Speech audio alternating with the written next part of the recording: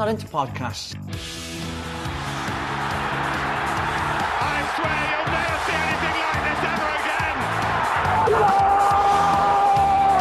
What a hit! Back of the net. Hello and welcome to the Not a Pundit podcast. I'm Killian Ginnity and I'm delighted to be joined as always by Conor Glennon and Nathan Byrne. But before I let the lads even speak, we are going to be covering the Super League. And if you haven't listened back to our episode from a couple of weeks ago, our 5 and 5, which explains kind of the initial reaction to the Super League being back, I highly recommend you listen to it. But, gentlemen, the Super League, what's your initial thoughts? Fear, foe, fandom, what are you thinking? I'm going to throw it to Nate first. I mean, as a Newcastle fan, we weren't even considered in the OG version of the Super League. So Nate, I'll let you go first on this one. As one of the great clubs that was considered, when it originally came out, I was one of the get it out, get it gone, gone. But I must say, over the last couple of months, and probably since it went away, once you start reading into things and start listening to other people's probably more like opinion stuff about it that isn't just outrage, it's like it does have benefits in my opinion, and it also does have downfalls to the game. So I think going into this episode, I'll very much be on the fence, and I think I'll be very much able to answer that question at the end, whether I'm for or against it. So I'm looking forward to that. I think from my end of things, anyway, is I would be lying if I said that the new format, which I'm sure we'll get into shortly, is definitely a better version of. I'm against the Super League from the outside, but I will say this kind of current guise of it is definitely much better than the original version, with the likes of possible relegations and different stratospheres to the leagues. Well, for those that either aren't acquainted or haven't really properly kept up or just can't keep all the info in their brains, here's your little Super League cheat sheet. So the initial version was going to be 20 teams going against each other in Europe. 15 of them could never be relegated, and the other ones could be promoted to it or whatever, which was fine and dandy and shook the football world to its very, very core, and Gary Neville and Jamie Carragher spat out feathers. That's absolutely fine. Then the fans reacted, and there was a big, big pushback, with even a protest at Chelsea, until the point that all the clubs just dropped out that had signed up, and that includes Man United, Chelsea, Liverpool, Arsenal, even some of the big European ones, with the only ones remaining at the end being Juventus, Barcelona, and Real Madrid, with Florentino Perez being a major figure in the whole idea, and him constantly kind of been pushing that idea ever since the Galactico days. So then that all went away, and UEFA and FIFA both cracked down on it, to the point that the Super League took a case against them in the European Court of Justice, which they won, which basically no one saw that coming. I don't think it was unseen. I think it was unliked. I think most people didn't want to think that it was going to happen. But basically, the reason why they won it is because FIFA and UEFA were trying to monopolize the industry, which nobody likes that. So before this came out, and then it was reaffirmed when the court's decision came out, there was a new format for the Super League, with A22 being the company behind it. So in this proposed way of doing things, nothing's signed off yet because everything is still up in the air. But what's being proposed now is both men and women's leagues, with a league structure of 64 male teams participating in 3 tiers: the Star League, the Gold League, and the Blue League, with each tier being split. So there'd be 2 groups of 8 in both the Star League and the Gold League, and then 4 groups of 8 in the Blue League. So then they would go against each other, and it basically would end up with clubs playing home and away matches in their groups, resulting in a minimum of 14 matches per year in the European stage, taking place from about September to April. In the midweek, So what they're kind of doing is, we're not competing with your domestic leagues, but what they are doing directly is competing with the Champions League. And this is where UEFA are having their big issue. But interestingly, lads, the 14 games that they're saying is a guarantee is more than what Real Madrid played in their Champions League run when they won it. Wow, that's interesting now. One of the key points that they had said in their launch, of their relaunch, was that they wanted to put players and player health first and foremost. And I don't think that necessarily kind of reads that way. But going forward, that the top 4 teams in each group for the Star and the Gold League would then qualify for knockouts, and then it would be a quarterfinal, and so on until the final. The winner of the final in each tier will be crowned champion of either the Star League, the Gold League, or the Blue League, and then there'd be relegation and promotion between each of them. On the face of it, it kind of just very much sounds like the Nations League for Europe, which no one understands. Well, I think interestingly, it also correlates with the new Champions League. The structures now, they're very similar in my opinion. What the new Champions League, it's you play 8 games in the group stage, and then I imagine it's another 3 or 4 in the knockouts. So like the numbers aren't far off each other. But I think it's just like it's like choose your poison. It's like, do you put your trust in the Super League or do you put your trust in UEFA? So I think it's either way on which one you see that, and I think you're right with that, Nate, because you said on the top of the show there, Killian, about monopoly, right? And they're trying to come at this basically going, there's a current monopoly that we want to break it, bring football to the world. Well, if UEFA are out of the picture and the Super League is the new kind of Don at the top of the table, that's just a new monopoly. So like that whole argument for me is redundant from the get-go, Very true. And I think one of the things is that specifically that I've found in the last probably couple of months to sympathise with in relation to the Premier League, Champions League, FIFA, is they're basically all the same thing. They're all money hungry. And not only did the Premier League do something similar that the Super League's doing, it's like they're all the same entity really competing for the same space. It's just the Super League's the new one, you know what I mean? So I think we've seen it before in relation to the Premier League coming in, but now we're just seeing it in the European space. So I think that's the interesting part. It is very interesting because that is one of the kind of the people that are pro the Super League are kind of saying is that this could be a way of leveling out the European playing field. That it would give the likes of teams in Italy a chance to compete with some of the Premier League ones. When you have one of Roma's better players, Zanolio, being linked with, was it Sheffield last year or somebody like that when there were relegation battles? Someone like that, yeah. That was a Roma team that was being led by Jose Mourinho. This is not an equal playing field where a lower mid-table or even relegation threatened Premier League team can financially compete with AC Milan or Atletico Madrid or any of these kind of massive, historically reverent teams. So it may be seen as a way of leveling things out, but there hasn't been a buy-in from teams yet. Yeah, I think one of the interesting things that you said there is leveling the playing field out. Now, this is more of a question to you two. Do you see football? Would you like to see football transition to the point where the playing field was leveled out, or do you like how it is, where it is, you've got your financial powerhouses, stuff like that? When you say leveling it, do you mean like, are we talking revenue, salary cap situation, like?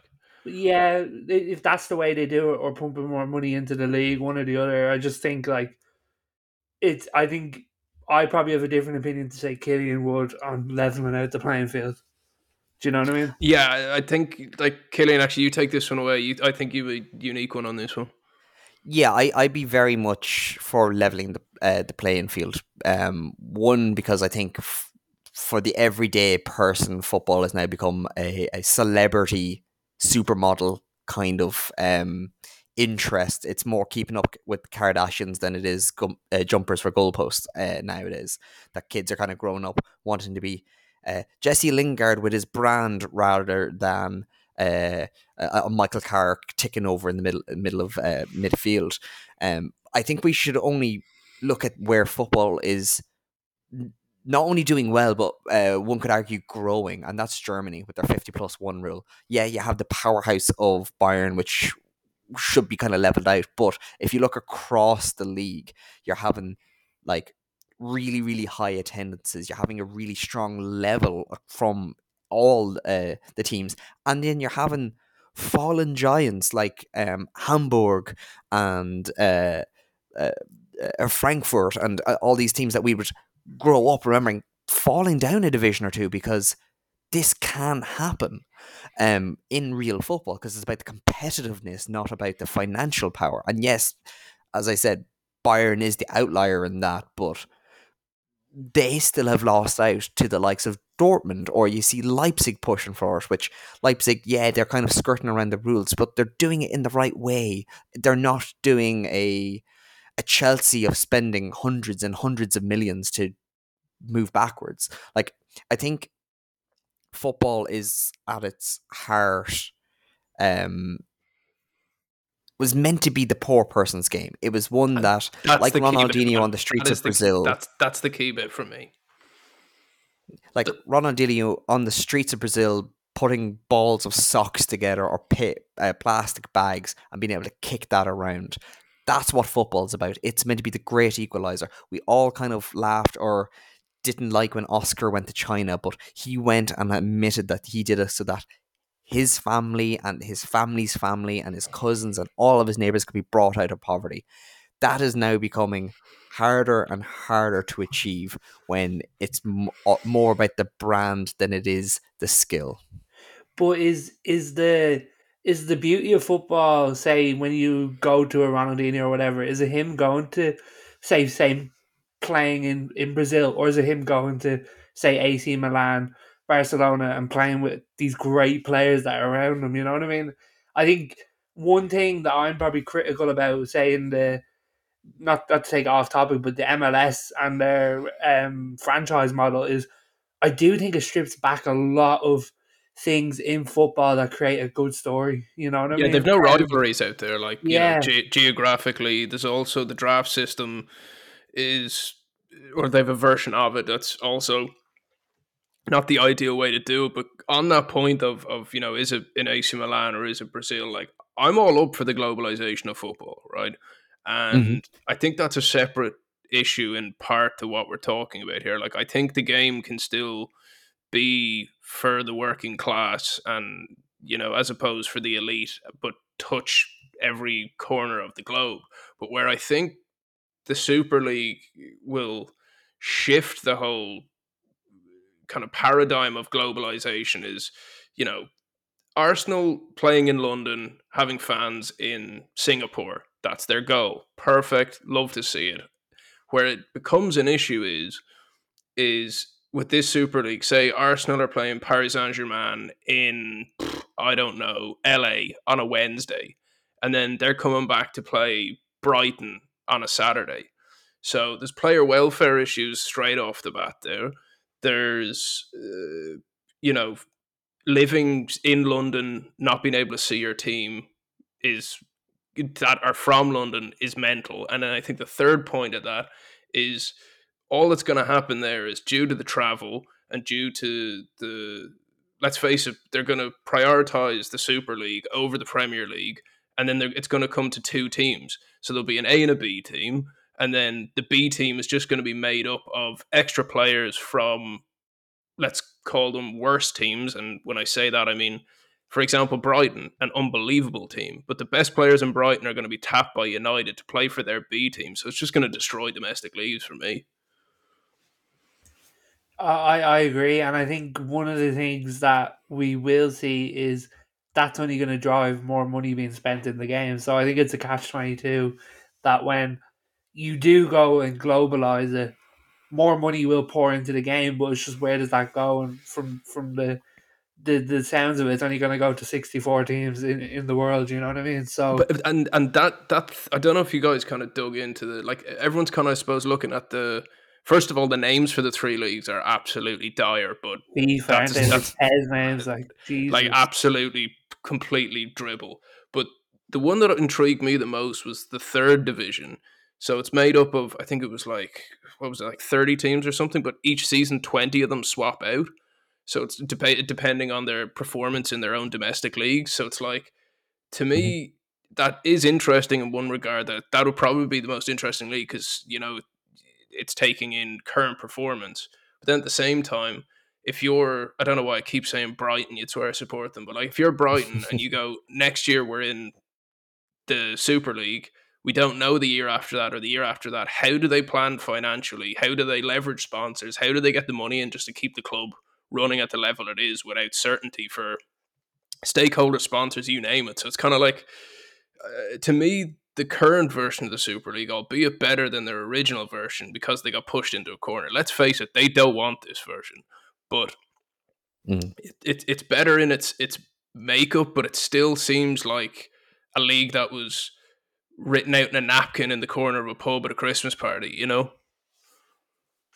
And like one of the things that I don't like about it, and again, this may be the old school romantic in me, is that it is going to commodify these Champions League nights and these kind of oftentimes David versus Goliath, where you have the, not necessarily even a small team versus versus a big team, but the novelty of getting to maybe see a game between Ajax and Barcelona, the Johan Cruyff derby, for the first time in 10 years. Like, that's just not going to be a thing when you have 14 European games. You're going to see that one twice. You're going to see that one twice. Sure, it could be United Valencia twice this year. I'm sure that could be the same again next year. I'm sure, it'll be Barcelona and Real Madrid. Oh, that's interesting. Sure, they're going to have 6 of them a year. Like, it's just going to end up watering down the product of football. I agree. And also, lads, as much as I love my club, you're not catching me flying to LA to watch them play Arsenal. This is what I mean. Like, you know, like, you're the biggest fan of, like, United fan, or out of the three of us. Look, Jesus, we all love our clubs dearly, but I don't know anyone who loves their club more than you. And like, I just think it's, regardless of whether you are a multi-billionaire and can fly there on a private jet every weekend, if you're every Wednesday, if you want to do it, it seems wrong. It just seems morally wrong to the. And like, it isn't even from a football purist point of view. I just have to go back to that kind of, okay, if you're Arsenal, you're playing PSG and it's the Champions League and there's going to be one game in London, one in Paris, you're like, oh, grand.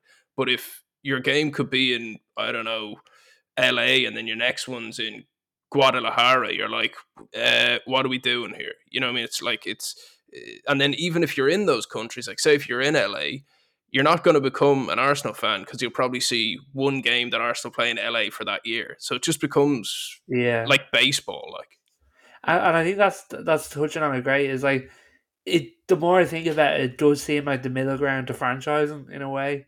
As like we see the NFL, we'll probably see the NBA in the near future go to these European cities now, and it does seem like they're trying to clutch on the extra fans around the world, where football is such a global sport anyway. Does it even need to reach out to new fans currently? I don't know.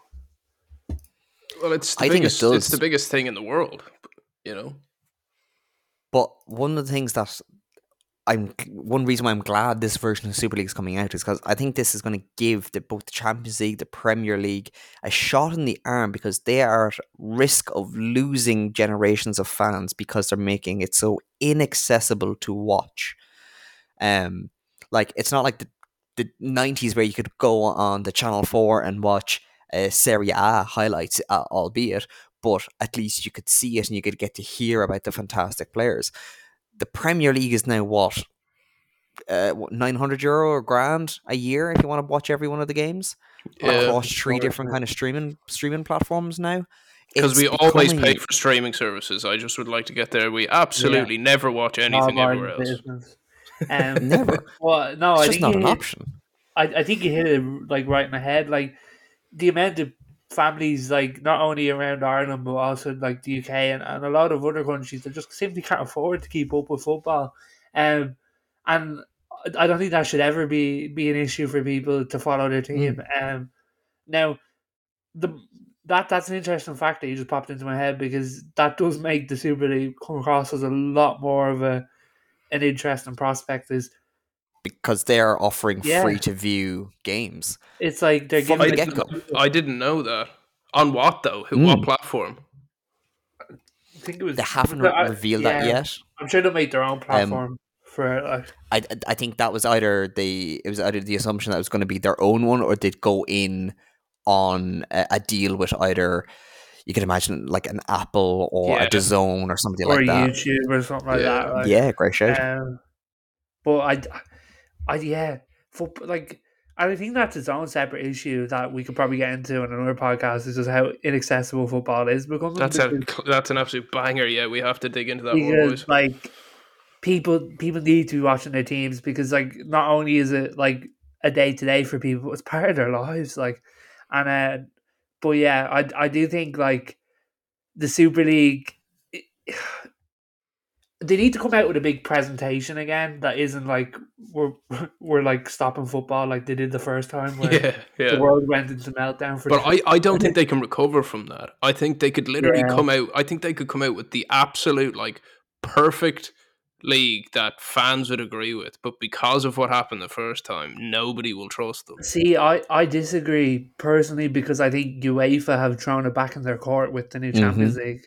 Yeah, I think UEFA have gone, oh, we don't want to do the Super League or we don't like the Super League because they don't have the players' intentions, blah blah blah. And then they come out with their own version of it. It's like, lads, you like, if you're gonna act like you're all sincere and stuff, at least put the act on for a couple of years. You know what I mean? And not just two. So I do think like, I think the ball is back in the Super Leagues, because there's not that uproar anymore. But yeah, it was. I'll never forget that time where it was like 3 days, the world just shut down. Gary Neville lost his mind. Oh my god, the passionate Gary Neville talks in Sky Sports, like, oh mate, that's generally like one of the wildest times I think ever. Like, is that 3 days for a football fan? I've got a question that has been kind of on my mind since we were chatting about doing this as the episode. What would you think if the Super League was like a World Cup type situation where it only happened every couple of years? Because then I think it's viable. You mean the Club World Cup? That kind of situation. Like, as in, it, like, if, say, this Super League happened every, I don't know, 2 years, 3 years. So it's not going to impact every year and destroy the game we know.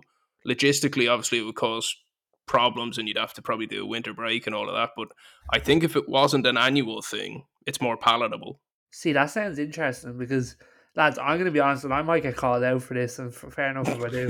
Well, the Club World Cup is the most pointless competition on the planet.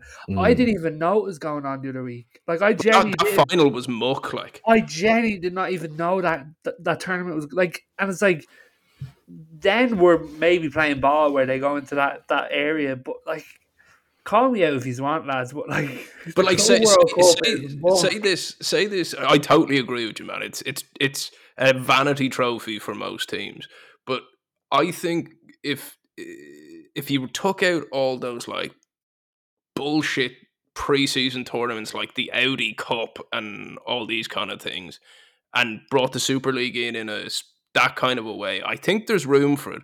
All the clubs want here is to make money and pay ideally, if you're Perez, you want to play the least amount of games and maximize the amount of money.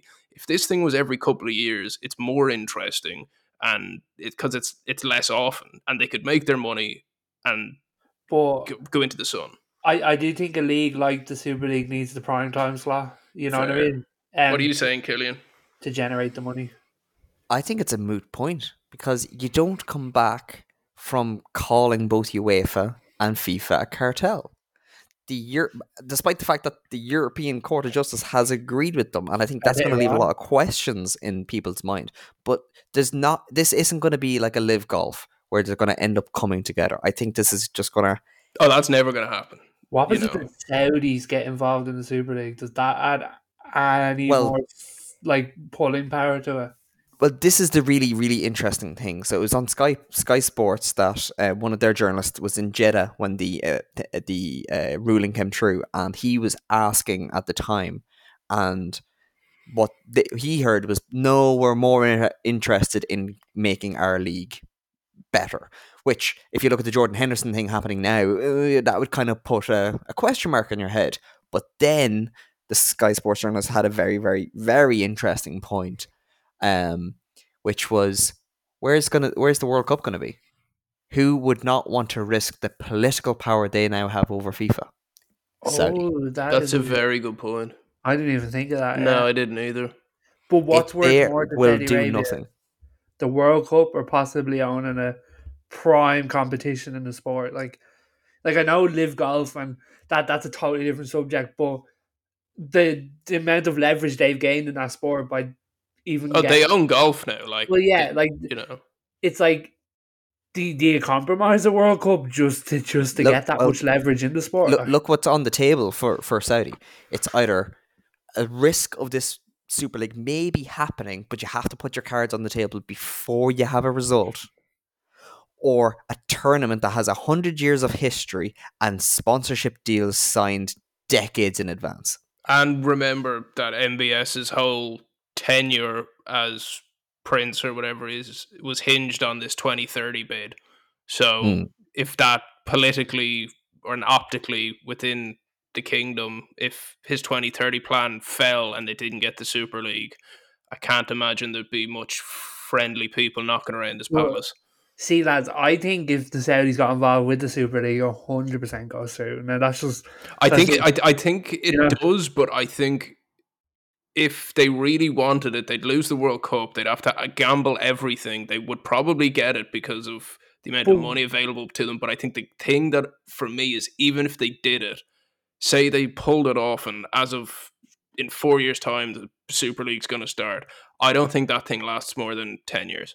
Why would they lose the World Cup? Like, do we like? Is that even a like? Can FIFA even do that? With this ruling, probably not. But with FIFA and UEFA being so in bed together, you'd imagine that there would be a united front. See, this is one of the things, was that one of the reasons why the case was brought up was because both FIFA and UEFA threatened to expel any teams or players that was seen to be involved with the Super League. But there's another thing that needs to be considered in all of this, which is that the UK courts and the UK government are pushing through legislation that's possibly going to come enacted by the end of, I think, next year, that would make it illegal for UK teams to join the likes of a Super League. That would surely that can't happen now off the back of that. Well, you know? Basically, what the UK are trying to do is they're trying to lock the clubs into the domestic league. So it's more fighting against the original version of the Super League than it is anything else. But it's a very, very strong statement of intent that you do this and you will have no supports ever from the government. And how many teams signed up for the furlough scheme? I don't think they're going to want to take a risk on that. I mean, we're not a politics podcast, so I don't want to go too deep into this, but there are fairly direct ties between the kingdom and the UK. You know what I mean? Very direct. So I don't see them riding that line too hard. I think it's more optics than anything. Yeah, but like if you look at it in that kind of way, I think that perfectly works together, where the Saudi won't ever touch it. But that's not to say a separate oil nation doesn't. Maybe like a Qatar or a Bahrain. Or no, I don't think Qatar go anywhere near. Well, Qatar couldn't buy United, so they're not doing a Super League. The head of UEFA clubs is like a huge figure in Qatar, so I like they're already in bed with UEFA. Let's just say that they've banked on it. Yeah. In fairness, the previous head of UEFA was also a very big figure, and he ended up leaving for the Super League. So Agnelli from Juventus. So never say never. From a Premier League point of view, though, from a Premier League point of view, have the top six all said no at this point, or? I mean, they've either explicitly said no, or their actions have said no. but like I wouldn't trust them as far as I could throw them. You know That's what I mean? where I'm getting with this. Yeah, like they only folded the first time due to fan pressure, and that's it. Like I think one of the things that stands out to me is remember when I think it was a Chelsea game and they couldn't even get the bus through because there was that many fans. Mm-hmm. Oh, and check it to get off the bus. I remember and that. they pulled it at that moment. It's like the only reason they even pulled it was due to fans. Like, and yeah, I don't trust that as far as a throw. Like, I think the Glazers would be in it in 2 seconds. They'd be in it in 2 seconds, and I think any of these clubs that I know I've seen some statements. I'm not too sure exactly who out of the top 6, but like you cannot tell me that there hasn't been some white paper across the desk of every CFO in the Premier League. Well, Liverpool and United were two of the front runners in thinking up the Super League. Like the Glazers and the FSG were the ones at the forefront. Like this is public knowledge.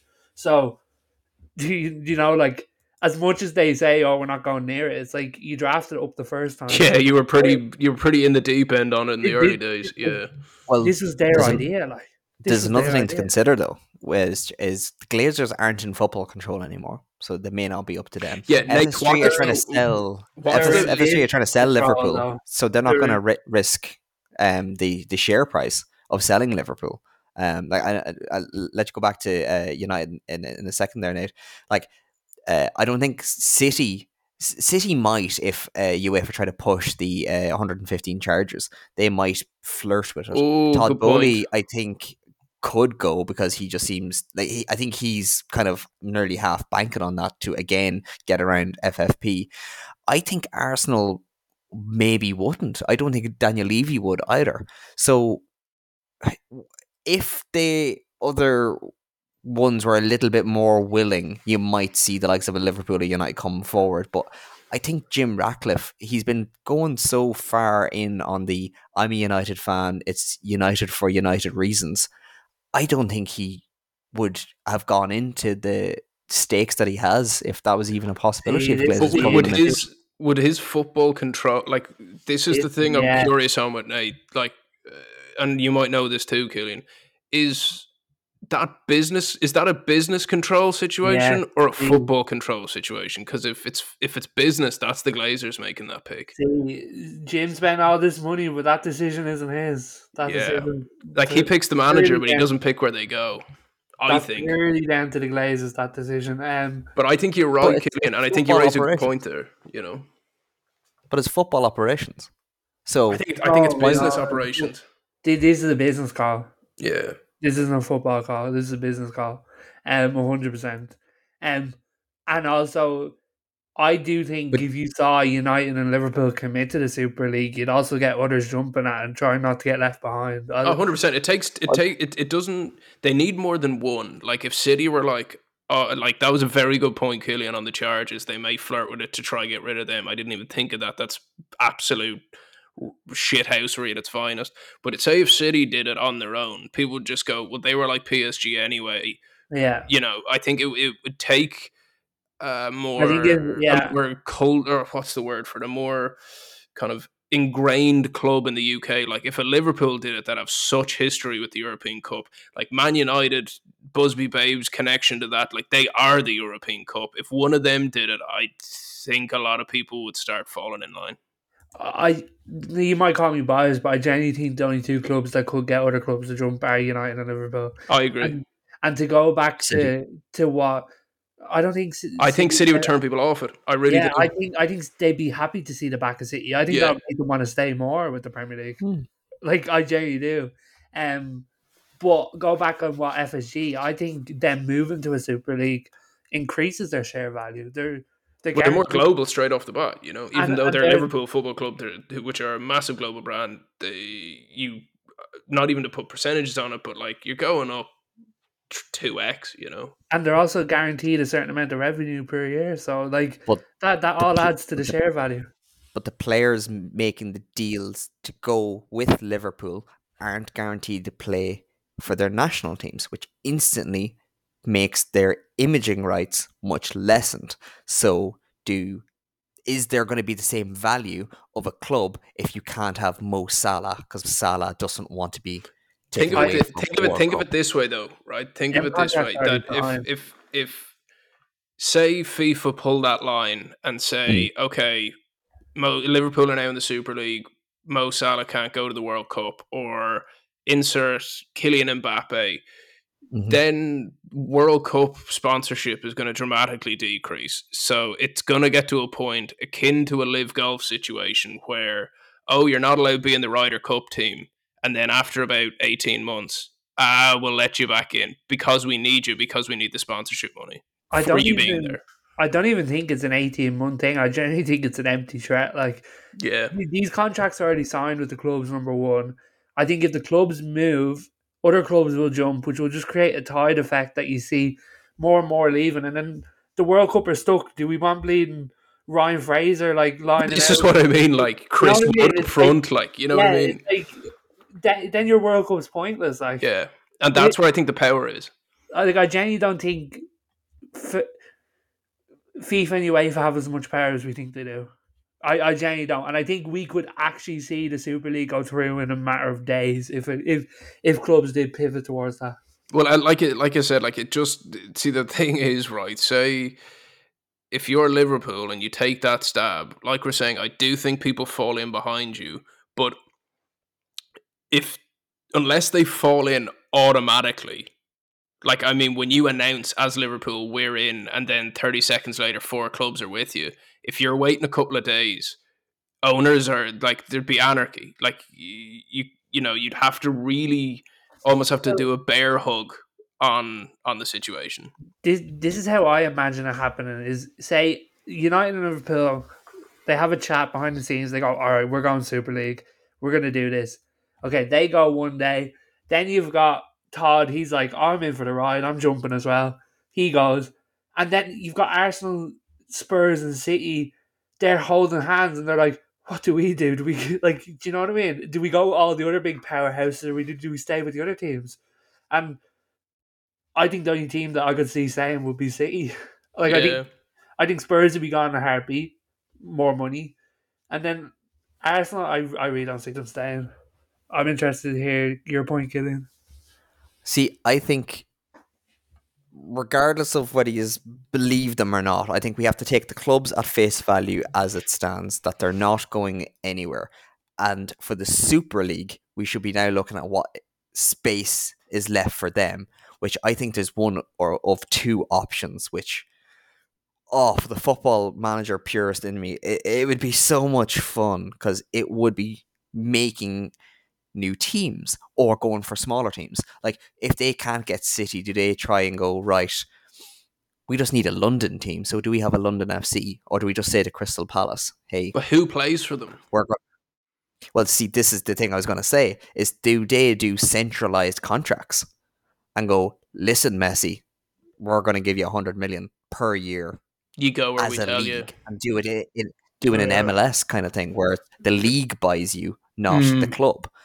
And or do they, as I say, create new teams where they end up having Football Munichen and Barcelona, because Barcelona want to still be there, and Real Madrid still want to be there. But if they can't get a Milan, well, then do they make a Milan? Do Manchester they make a Roma? Do they go full Pro Evo and just circumvent?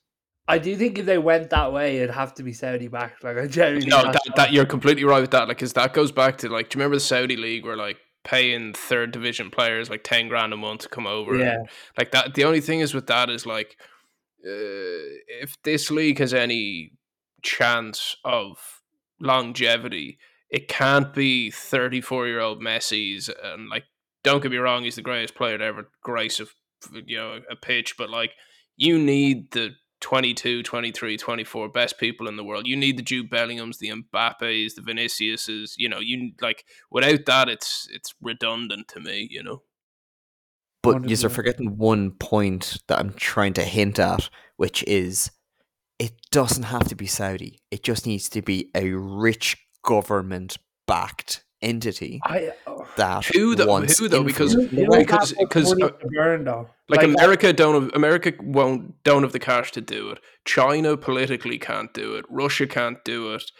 Any of the stands can't. I mean, okay, they could. I mean, I don't think it would be. China are back to bringing influence into the West because they're part of BRICS along with Saudi, and if Saudi can do deals with the West while still being able to somewhat align themselves with Russia, well then China are going to try and do the same because don't Post forget the they don't China know League though, but like with the Chinese league falling apart, do you think they really want to gamble again? I think that's why they do it because this is I a think much softer power. Oh, I don't know, man. After they really embarrassed themselves with that Chinese league, like. What does China get out of it though? Like that's what I'm trying to think as well. I'm trying to get my head around it. I can understand the Chinese league because it's inwards and like the population be engaging with it and all that, but that's promoting China to the world. Yeah. Yeah. What do they get like for an outwards league? I think it would be a lot more aligned with a Saudi United and Arsenal in Miami. You will then have it in Beijing. Yeah, I just don't see that one. I just don't. I think I don't think it has to be China, but I think we're getting bogged down in the details of Saudi. Like Saudi isn't the only government that wants Western influence. But they're the only one with the yes, there's lots of countries that have bajillions in offshore accounts, but maybe it's the UAE doesn't do it. But this is what I mean. Like maybe it's just a good PR job that Saudi have been doing, but it seems like Saudi having showcased how much of kind of, I suppose, assassins they can be, pardon the pun, wrong term with Khashoggi, apologies. Savvy businessman, savvy businessman, should I say, off the back of the live thing. They're the only ones that I think anyone, if Saudi come in and want to take over a sport, they've basically taken over boxing, they've taken over golf, they're looking at tennis. I think they've shown their cards when it comes to football. What do you think, Nate? I disagree, and I think the reason why we are right even to get bogged down on Saudi Arabia is because they've shown us the blueprint. They're the ones that masterminded this in other sports, and I think, and let's be real, they've gone after F1 as well. They've gone after other sports, but I do, in my head, part of me thinks that to take direction from the Saudi league, which we can talk about how that's going and whatever, is I think that's them like showing their cards a bit in like, is this the way that they're kicking it off slowly but surely? And I think you've made a really good point in the fact of bringing up F1 because I think what they did in F1 is exactly what they're going to continue to do with football, which is cozy up. What did they do? What did they do in F1? Basically, they came races. Along.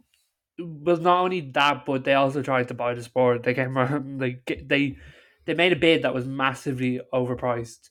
Mm-hmm. Now, and they didn't get it. No, they didn't get it. They turned it down because I don't know whether it was political or they just didn't want to sell it because it has, in my opinion, F1 has more market reach to still go. But I think they've shown a blueprint that with the Saudi league and how it's going is this their way pivoting into soccer or into football now and going towards like, let's buy these players and we already have some on side that will go to the Super League. You know what I mean? Yeah. But then, like, does their credit? Do they have the credit in the bank off the back of like Benzema is looking to leave on loan? Hendo is already got his contract terminated to get out of there. Like, are the Jenga pieces falling? Well, do we want to have a quick chat about Saudi and see can we link it up with where we are now? Because I personally think that in my head, I don't understand how the Saudi League could ever become a thing. And that's why I'm suspicious about the actual motive of it. You think it's a backdoor into this? I personally do. The more I think about it, but the more you're saying it, I'm kind of seeing the jigsaw pieces coming together on it. I'm happy to be proven wrong. Like in my head, I don't understand how the Saudi League will work, and I don't understand how they thought it ever would work. So, if they're doing what you're saying they're doing, though, that's absolute 4D chess. Like, I think. What do you think, Killian, in regards to Saudi League? I never credit malice where incompetency is involved. Like, just looking here at the Saudi vision of 2030, the motto of it is Saudi Arabia, the heart of the Arab and Islamic worlds, the investment powerhouse, and the hub connecting 3 continents. I don't think the Super League fits into that. I think they're going to power ahead with their own league. I think they're going to encourage more buying of clubs like they did with Newcastle. I think they're too deep into the well of FIFA and UEFA to try and screw things up now. Not forgetting the political influence both of those hold in their respective arenas.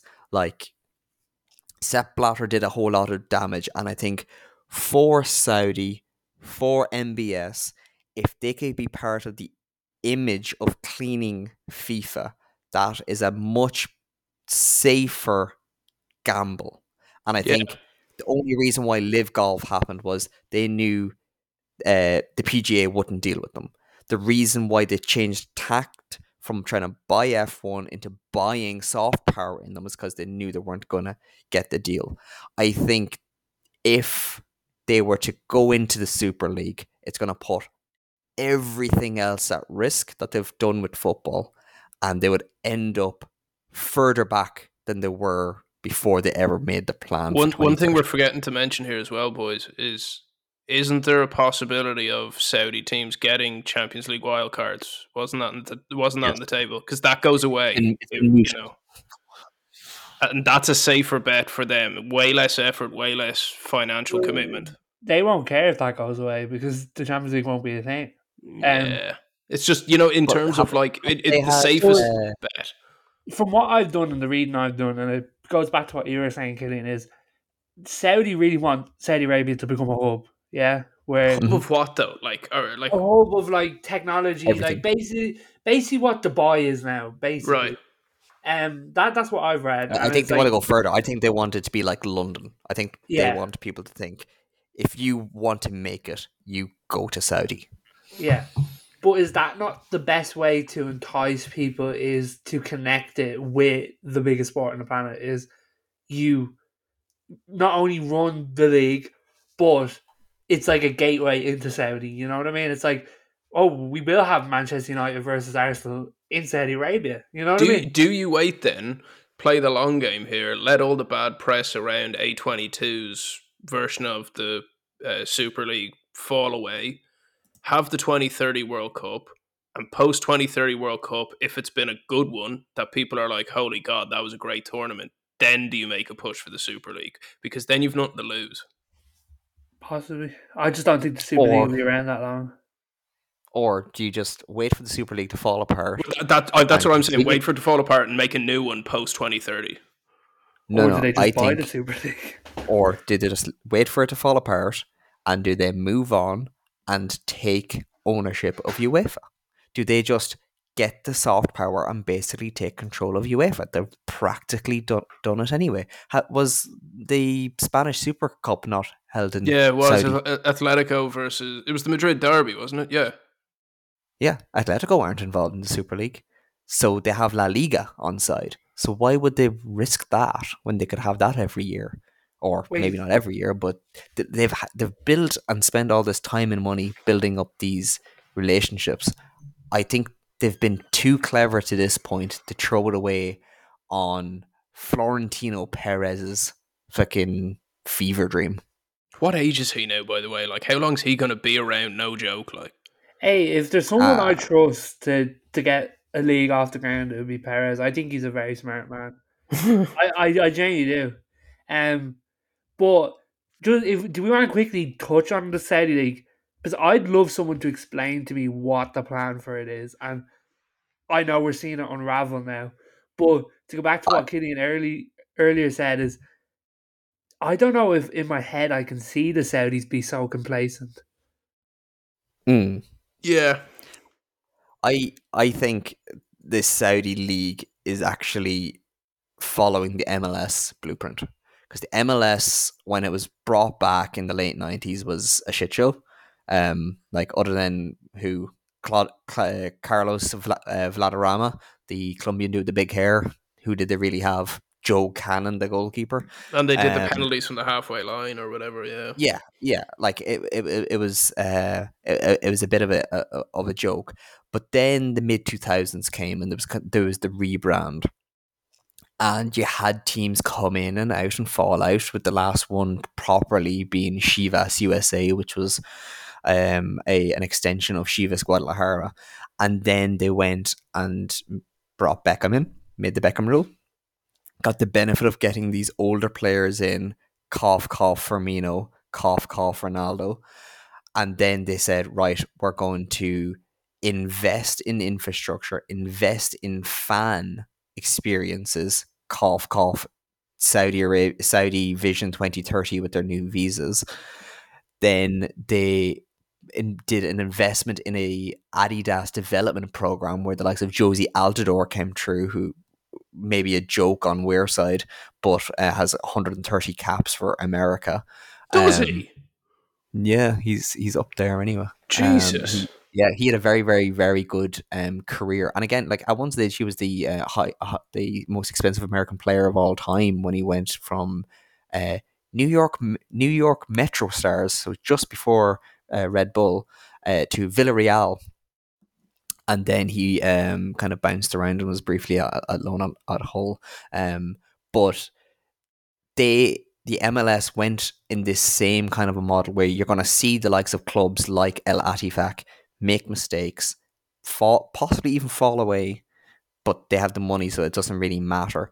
I think they're going to, like the MLS has done now, is MLS has moved away from technically franchises. They're very much going for locales rather than get this team and move them around. They're trying to build up these community things. I think it'll take Saudi a few years, but they will make their bases. Like I'm just having a look at their. I think though, like in the MLS vein though, like with say New York Cosmos, team fell away, but the players still remained in the league. But I think where this is different is, Cosmos were never in the MLS.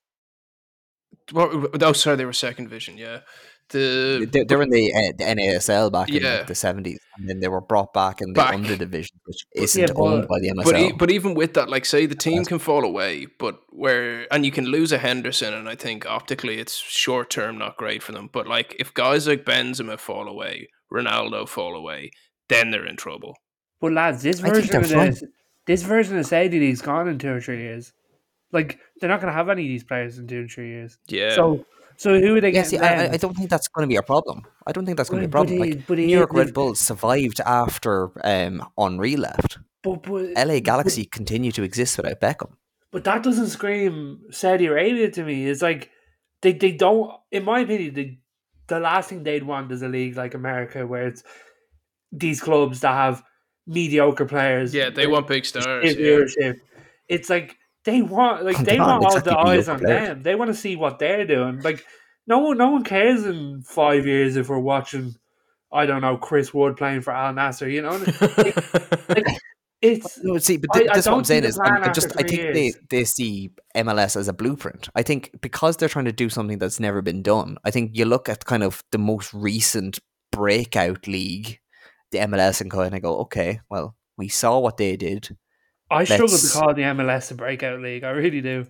And that's don't say that to the Americans. That might be short sighted for me, but like I just don't see, like if that's Saudi Arabia's blueprint, it's like Jesus, they've got it horribly wrong. Going back to A22, right? Say Saudi just have nothing to do with this Super League.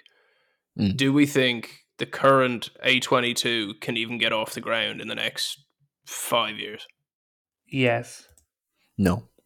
I don't know. I'm so sitting on the fence in this one because I came into this absolutely against it, and now you've bamboozled me around to this way of possibility with it. But I think if it was really gun to head and bullet goes off if you lie, I think probably no. But 2 clubs change us all. And it does. That's the thing. And as I said at the start of the show, and we're probably approaching the end, is I've come to the conclusion, probably throughout the show, is that I do think it's on a knife edge that if 2 clubs go, it happens.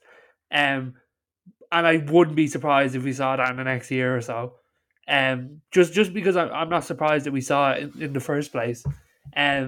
So I do think it could happen. Like, I genuinely think it's a real possibility. I don't know what your thoughts are, guys. I think that if Juventus, Barcelona, Real Madrid aren't enough to make you jump, you're not going to jump. I think it's going to fizzle out, but what it's going to do along the way, it's going to break the leg of football just enough to make either the fans or the organisers of football reconsider some of the things that they're doing to try and stop a Super League happening again, but by addressing the some of the issues, like what we said with the accessibility and the spreading out of wealth. I think it's going to be ultimately a good thing that this has happened, but the Super League will be its own victim.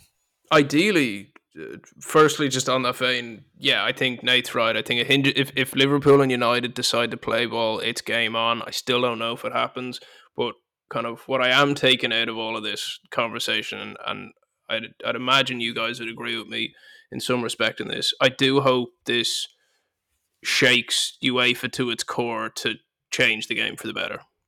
In whatever format they go going forward with this extended Champions League or whatever way they do it, but there's got to be a better way of doing it, you know.